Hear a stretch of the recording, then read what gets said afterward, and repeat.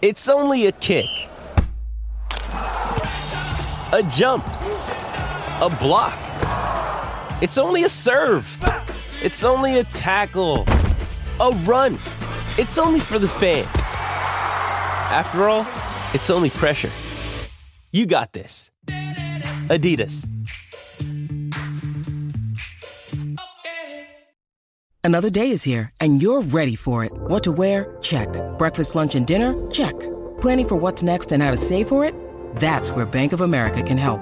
For your financial to-dos, Bank of America has experts ready to help get you closer to your goals. Get started at one of our local financial centers or 24/7 in our mobile banking app. Find a location near you at bankofamerica.com/talktous. What would you like the power to do? Mobile banking requires downloading the app and is only available for select devices. Message and data rates may apply. Bank of America N.A., member FDIC. When you need mealtime inspiration, it's worth shopping Kroger, where you'll find over 30,000 mouth-watering choices that excite your inner foodie. And no matter what tasty choice you make, you'll enjoy our everyday low prices, plus extra ways to save, like digital coupons worth over $600 each week. You can also save up to $1 off per gallon at the pump with fuel points. More savings and more inspiring flavors make shopping Kroger worth it every time. Kroger, fresh for everyone. Fuel restrictions apply. Hello sports fans, and thank you for listening to the TTM Sports Show. The sports podcast that's by the fans, for the fans. Where you can guarantee explosive debate, trending topics, big interviews and guests, and regular uploads. Proudly sponsored by Prestige Paving and Patios and Anstis Grounds and Gardens. So strap yourself in for the latest episode of the TTM Sports Show.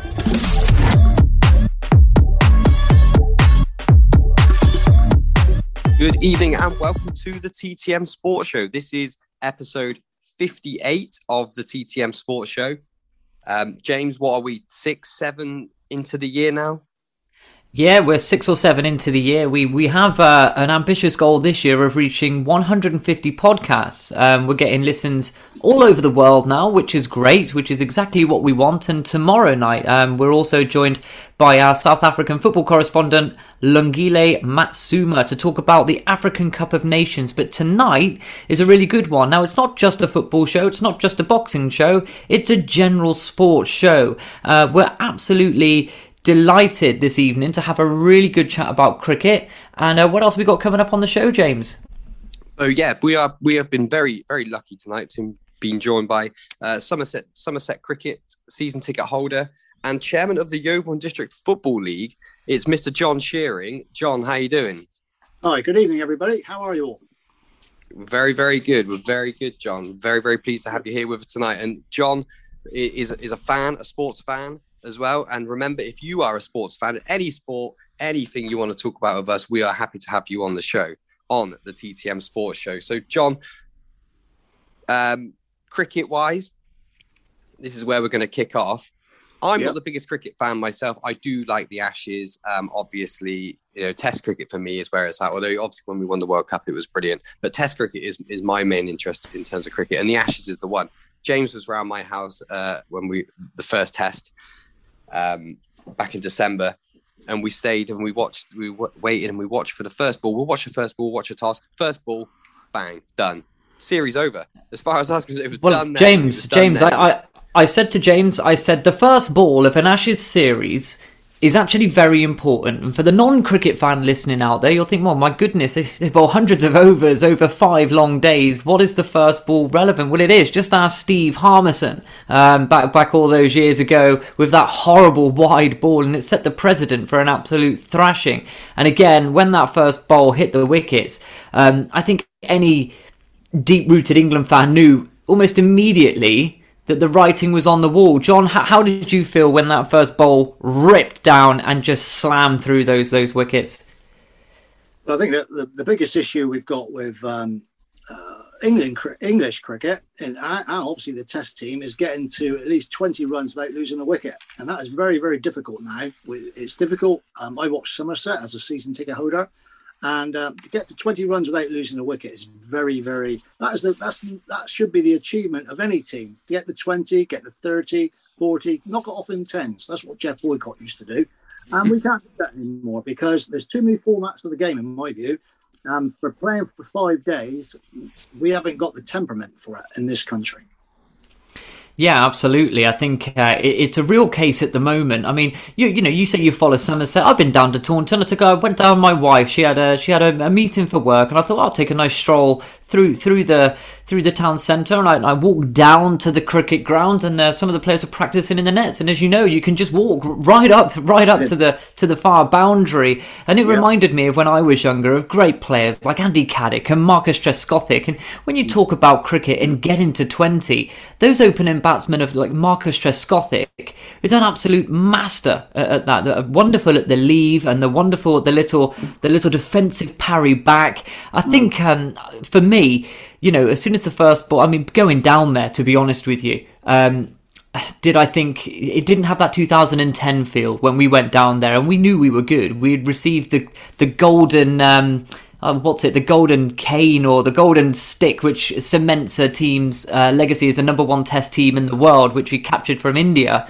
We turn up there with opening batsmen of Alistair Cook and Andrew Strauss, I believe, at the time, and it was a different feel. But this time, before we even jetted off, you felt, I don't think we'd lose 5-0. We mentioned it on the radio show that we have on Froome FM, and I said we mentioned a football score of 5-0, and I said, well, I hope that's not repeated over the winter months. And as the tests went on, I was starting to fear for the worst. I think with England, it's the batting, really. When you look at the bowling statistics, I think it's over 10 different bowlers for England have took wickets over the 3 tests, and 9 for Australia. Jimmy Anderson with the best of 4 for 33 and has taken 9 wickets, which is the second most after Ollie Robinson. However, with a 4 for 33 on Australia is not to be sniffed at, really, is it?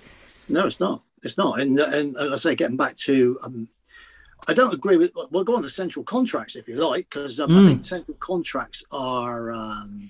I don't think it's the right way to go. I've criticised central contracts before. What's the point of taking a player out of county cricket for the whole season? Basically, you pay him before he plays. And then it doesn't matter how they play. It doesn't matter. They're in the squad. They're in the central contract band, and that's where they stay. And I don't think that's right. I think you should be just picking a team for a series. For the test, for the Ashes, obviously they picked the team to go to Australia, and that's what they would normally do. But I don't agree with central contract. I think it just gives those players security for the year. But for other players in county cricket, if there's a player that's playing really, really well, they won't get selected because they just stick with a central contract. And I think these players have lost their hunger, to be honest, for playing for their country. That's my view. As a football fan, I think it could be different. I agree with that, John. You mentioned the word hunger. In any sport, that's the most important thing. That's what gets you up in the morning. That's what gets you to put your pads on and pick up a bat. Is the hunger. Yeah. And once that's gone, like you say, but like you said as well, like you said, James, in any sport, in football as well. But once the hunger's gone, you've lost 5, 6, 7%. Yeah. And at the highest level, that's the difference. Absolutely, and they go with a squad of players, and they might change it by a couple. Whatever happens, the press usually pick the team, like everything, like football, like cricket. The press pick the starting 11, or they're feeling it, and that's what usually the coach goes with as well. So I think they just, lose it, and I think going back to county cricket. And we haven't had the fixtures given out yet. We won't be getting them now until February, apparently, end of January, February, because they don't really know what to do now, the ECB, because they've been criticised heavily for these players not playing enough red ball cricket through the summer, or any players, because all the county players now are playing on damp wickets in April, May, and then they finish them for the other, the money-making skins of 20, 100, and not the one-day game now, because they diluted that as well, the 50-over game. And then we come back in late September, and we finished nearly on the first day of October. So all those county players now are playing on damp, soggy, old wicket. I mean, do you think it's a case of pure greed from the authorities, really? We try to replicate the wonderful IPL and the big bash down under and stuff like that. I mean, I mean, bash they have now as well, don't they? Well, absolutely. But we were looking at Chris Silverwood. There's a coach available from South Africa. I cannot remember this guy's name. He's an ex-player, and he took India. He coached India. He coached, I believe, New Zealand as well to do extremely well. And I can't remember. Do you know his name? I can't remember the coach's name who's interested in the job. I'll find that out on air while you talk to James. But Chris Silverwood for me. He just isn't cutting it as far as I'm concerned. You know, he's no Trevor Bayliss, is he? No, he's not. And with a coach, you've got to be obviously a good man manager, and obviously, and then make the tough decisions when you've got to make the tough decisions. But I think a lot of coaches today they pamper to the players too much, rather than trying to upset players, especially the senior players. And in lots of sports, lots of teams, you usually find that the more senior players don't get touched all that often. And it's quite. When we saved the test yesterday, day before, Jack Leach. Now Jack, he batted for nearly 10 over at the end, got 26, I think, and then he was out. And the only thing they talked about was the 6 balls that the other guy, the other bowler, I can't think of his name now. Anderson, he batted for 6 balls, and that was the most important part of the. So anybody that was there for nearly 10 overs, 11 overs, like Jack, scored 26. I think 26. He was in the end. You know, he really stuck it out. He saved the game, really. No mention of that at all. It's just the last 6 balls. Well, he did in England as well with Ben Stokes, and people seem to forget that too. He came in there, and also I've been listening to the commentary on 5 Live on the way to work. Sometimes I work 5 a.m. till 3. So obviously, as the Ashes is on in the early hours, it takes me about 40 minutes to get to work. So I'll put 5 Live on, and they're talking about Jack Leach as if he's a sympathy pick, as if he genuinely isn't actually good enough to bowl for England. And I think how outrageous is how scathing is that? Well, I think it's for the county he plays for. I don't want to get into county business, but at the end of the day, we've always got that reputation. If you play in the shires, as they say, you don't get the same reputation as you play in the city teams. And that's, that's a lot to do with football, lots of things. You know, if you play for a big club, you'll get picked. And if you play for a little club, it'll take you a little bit longer to make it. And, it's the same with Jack. Jack, to me, saved that test in the end because he had 10 overs, 11 overs to get through. And he left the other guy, unfortunately, 6 balls to survive, which he did, which is great. But all the emphasis was on the last 6 balls, not the last 10 overs. I agree with you, John. I absolutely agree with you. On when the highlights came out on BT Sport, so when I was at work, I had a quick coffee break, and I thought, right, okay, I'll just get up YouTube and just have a look at the highlights. About 3.5 minute clip, and it just shows the game very quickly in a condensed, compact fashion. All it shows is the last over. So you're absolutely right. The coach in question is Gary Kirsten, is his name, and he wants to come in with the help of Alistair Cook, as it's reported here by TalkSport, after the Ashes horror show as the ECB search for Chris Silverwood replacement. Now he's put himself forward, but he's with a bit of a twist. He said that I don't want to be involved in the T20 team or the ODI team. He said they're already set up. They can just continue to do what they're doing there. He just wants to get hold of this test team. Every time we play Australia, in Australia, I feel like their team, headed up by the likes of Steve Smith, David Warner, Josh Hazelwood, these guys are absolutely, you can see it, they're committed, they give everything for the cause. I mean, even Usman Khawaja, who came in for the last test, knocks over 2 centuries in 2 innings. Absolutely. He's going to be dropped, isn't he, now, apparently? Exactly. And England, at the minute, are scratching around, with an open partnership that can't get past 20 runs. Now, Joe Root, he's supposed to be coming in, ideally, at around, 70, 80, 90, 100. He's supposed to be coming in there. Your ball's starting to get a bit worn, and he can start to play his shot again with Ben Stokes. But these guys are coming in, fast, windy conditions, with a brand new ball, with Mitchell Starc running in, bowling in excess of 90 kilometres an hour. It's outrageous. Opening batting is an art form, and we haven't got it. That's the point. We haven't got it. They're not confident enough, and it's down to technique and batting, coaching, and say what you like. We haven't got it at that level, and I don't know when's the last time we got to say, let's say 50 without losing a wicket. I think, John, we have the record for the most ducks in a calendar year now. That puts us ahead in the history of cricket since records began. Sure. That is a real issue. What would you do, just finally on this? You wake up tomorrow morning, you've got a call, John, we need you at the ECB. Andrew Strauss had to take an extended absence of leave. You're the main box seat man. You've got 6 months. What would you do to try and fix English Test cricket? It's two things. I'd change the season in respect of fixtures. I'd make red ball cricket the priority, playing on in the summer. That means on harder, firmer pitches. So when you go to all these other countries, it's not so bad when you come to this country. But when we play the Test matches, we play them in the summer. So I would spread those fixtures out over the summer. I'd fix the other televised games, as I call them. The 20 and now the awful 100 around that.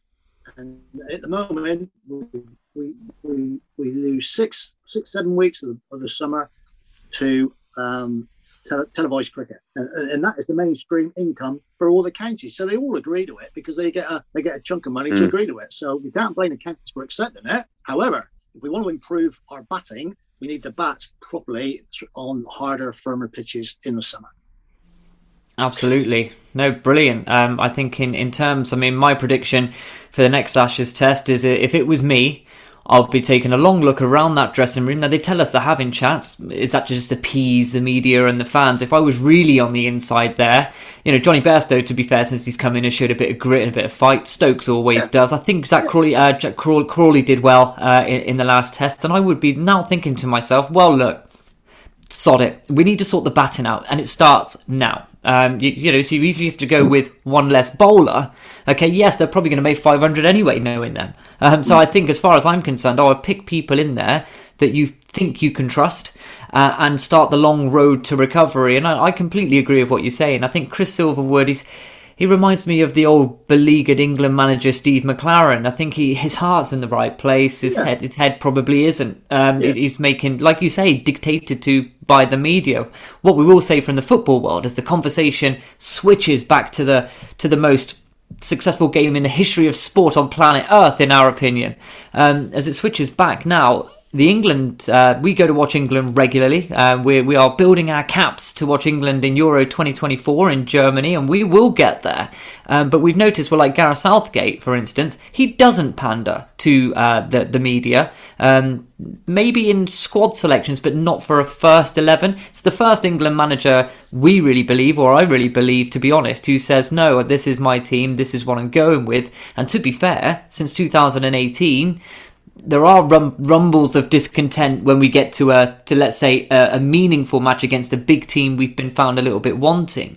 But Gareth, for me, seems to be a manager that really does stick to his principles and what he believes in, whereas Chris Silverwood in the cricket side of things, it tends to be excuse the analogy, but a wet paper bag in a storm. He's just all over the place. Now, James, after that analogy, I think I need to take a step back from the heat of the kitchen and hand it over to yourself. Yeah, John, obviously, as I did say, I'm not a massive cricket fan. I certainly don't know as much as James, but by all means, I love a good test match. And I actually don't mind the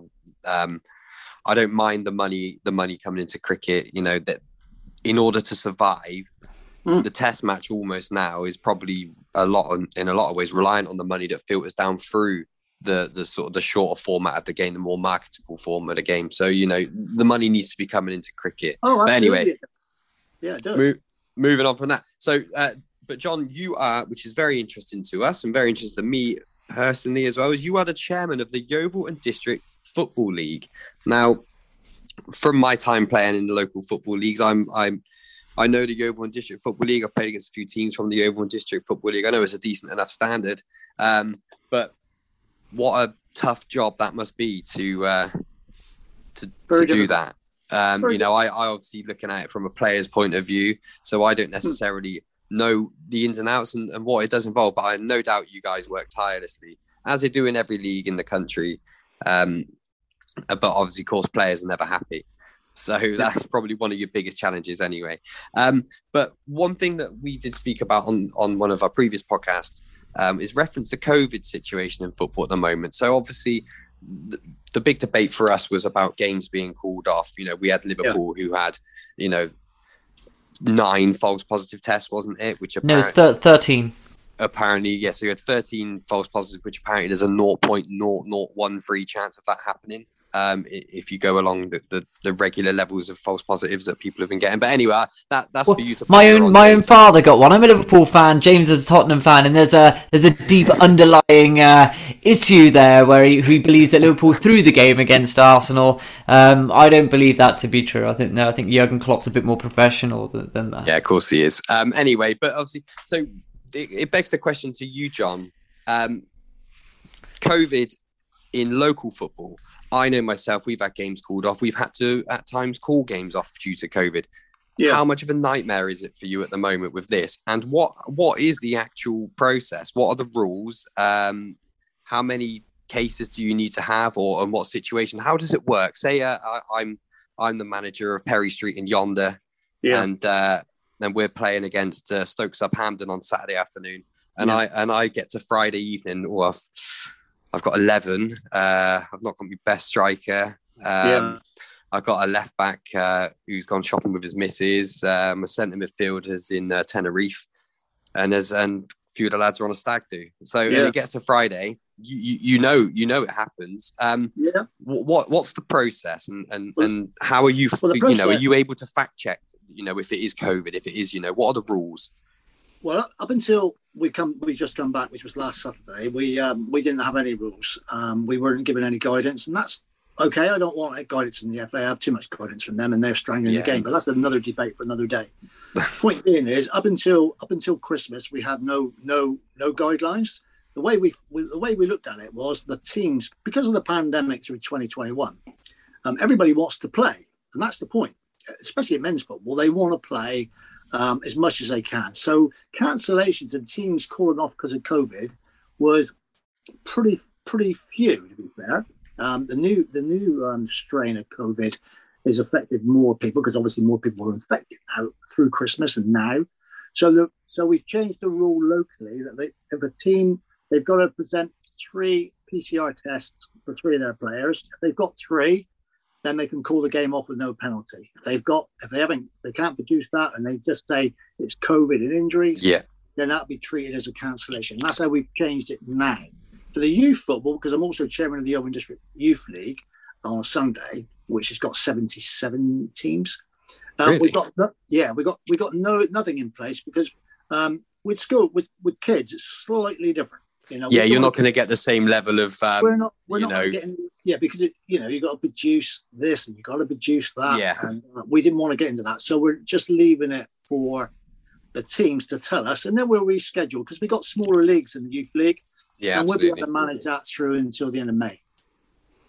So do you think that there may have been some teams then possibly that were trying to pull the wool a little bit on yourselves?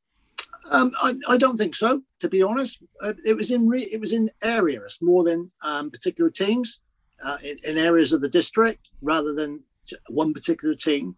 But what we've tried to do now is be a little bit more. So we've just throw it back to the teams a little bit more now, a bit more to the manager, rather than say, "Oh, we got COVID this week, let's call it off."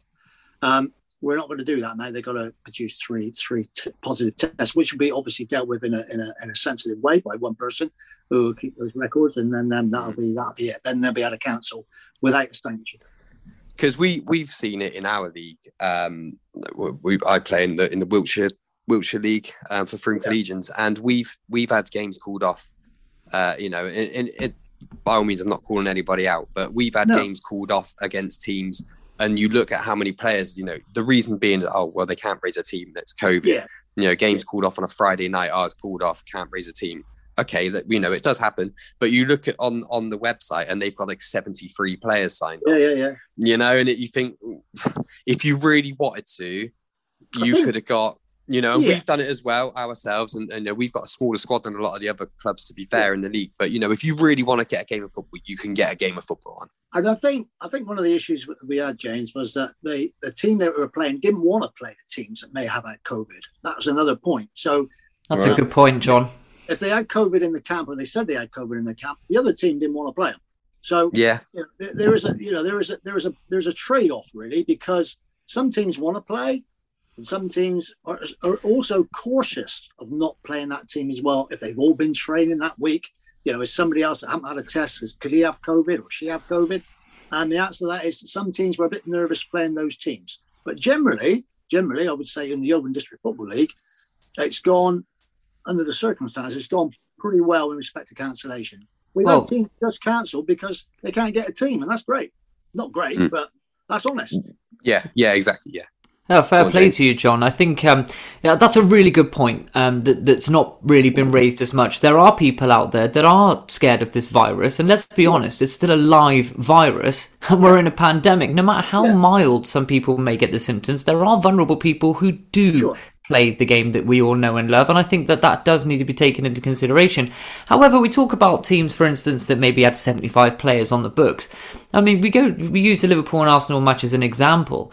For the integrity of the game, if you're a paying customer, let's just argue, and you're a Liverpool fan and you've paid to take your son or whatever to the Emirates to watch that first leg, I don't think that's right for the integrity of the competition to have a semi-final where Arsenal were campaigning vigorously for Liverpool to play with a 14-year-old goalkeeper. But you know what I'm saying. We were down to, I think it was like the 4th choice goalkeeper, and I don't like that. I look at the other semi-final and I looked at Chelsea and Tottenham, and I looked at the fact that they had really strong teams out, and I thought it was for the good of the competition. Now, let's be brutally honest. I may say something controversial here, which I've been known to say before, but let's be honest. The Carabao Cup is probably the FA Cup's ugly sister. Without sounding... Let's be honest, and I feel that for a competition that's trying to get its status back to what it was when we're talking for our Father's Days, when it was known as the Milk Cup, when it really meant something, I think having strong teams out in a semi-final goes a long way to it. I mean, that's another side of the argument too. But one thing's for sure. If, for instance, you're at a club and you're testing all these players and you're the tester and you're getting positive, you're going to panic. You're going to close the training ground.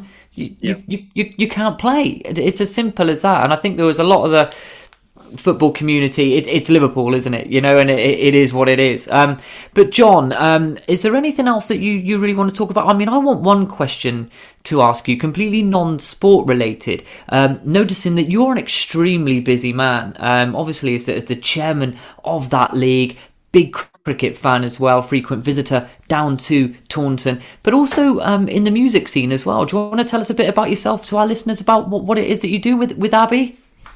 Yeah, I'm a radio presenter as well. I do 2 shows a week, Monday afternoons. I do a 2-hour show, and a Friday night I do a show as well. So that's a community radio station, Abbey 104.7 FM. We know a little bit about community radio, John. All around the world, on the World Wide Web. And when I was growing up, music was my big love, really. Then I went away from music and I went into sport, really. And then I had the opportunity to come back, and I went on a sports show on Abbey 104 just to do some roundup of the Oban District Football League, and I enjoyed it so much. I thought, well, there was a few gaps on the board of people, a few gaps for shows or spaces for a show to be, and then from there I joined the team, and I've been with them now for 3 years, and I love doing community radio as well. Yeah. Do you go into the studio, John, or do you do it? Yes, I do. I don't do it from home. I like to do it in the studio. Pre-recorded was when we were in, obviously, lockdown 1. I did pre-recorded. I just sent some songs off to a friend, and they put it on. I'm not an expert on on the technical thing. In that respect, I always go in the studio and do it live. Yeah, I love doing it live, and it's because you just got a better feel for it rather than just sat in the room here and talking about it. Yeah, we had a flirt with community radio, didn't we, James? We had we had the state of play. I would say a successful spell with Froome FM.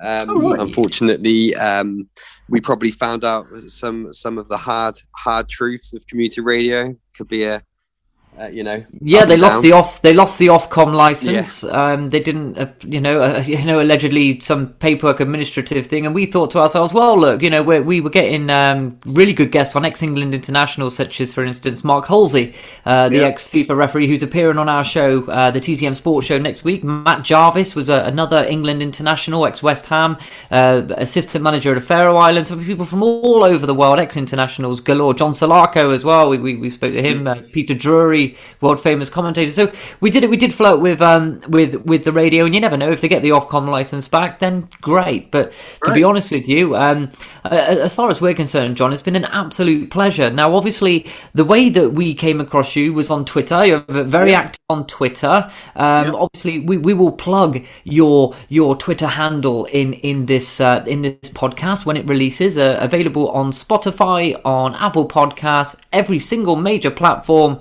It will be, no doubt. John, is there any closing remarks from yourself, or anything you want to touch on? Well, I'd just like to say thanks, firstly, for inviting me on tonight. And no problem at all. It's always good to get views of people on the ground, really, rather than in a position where they only say what they can say, because that's the way it is. But the positions that we're in, we can say, as politely as we can, how we feel about it. And it's not about your own opinion at the end of the day. It's nothing more than that. And I've enjoyed being with you tonight, and I hope that it's a success with your podcast, and long may it continue. And John, rest assured, the door is always open for a return. Yeah, well, I've always got something we can talk about. We can talk about the strangulation of the FA on local football. We can do all that sort of stuff. I would really like John, that. If you're willing to take shots, and we're willing to go there. We'll do that another day. Absolutely. No, guarantee John, from TTM Sports, always explosive debate. Absolutely. And John, obviously, thank you very, very much. So John Shearing joining us on episode number 57 or 8. I've lost count. It's 58 now. Yep. So John, absolute legend, and we'll see you again very soon. This show will be available this evening, actually. We'll get it edited and we'll get it out within the hour, nice and easy. And we'll put that out on Twitter for everybody to have a good listen to. So my name is James Harrison. My name is James Hounsell. And we'll see you again very, very soon.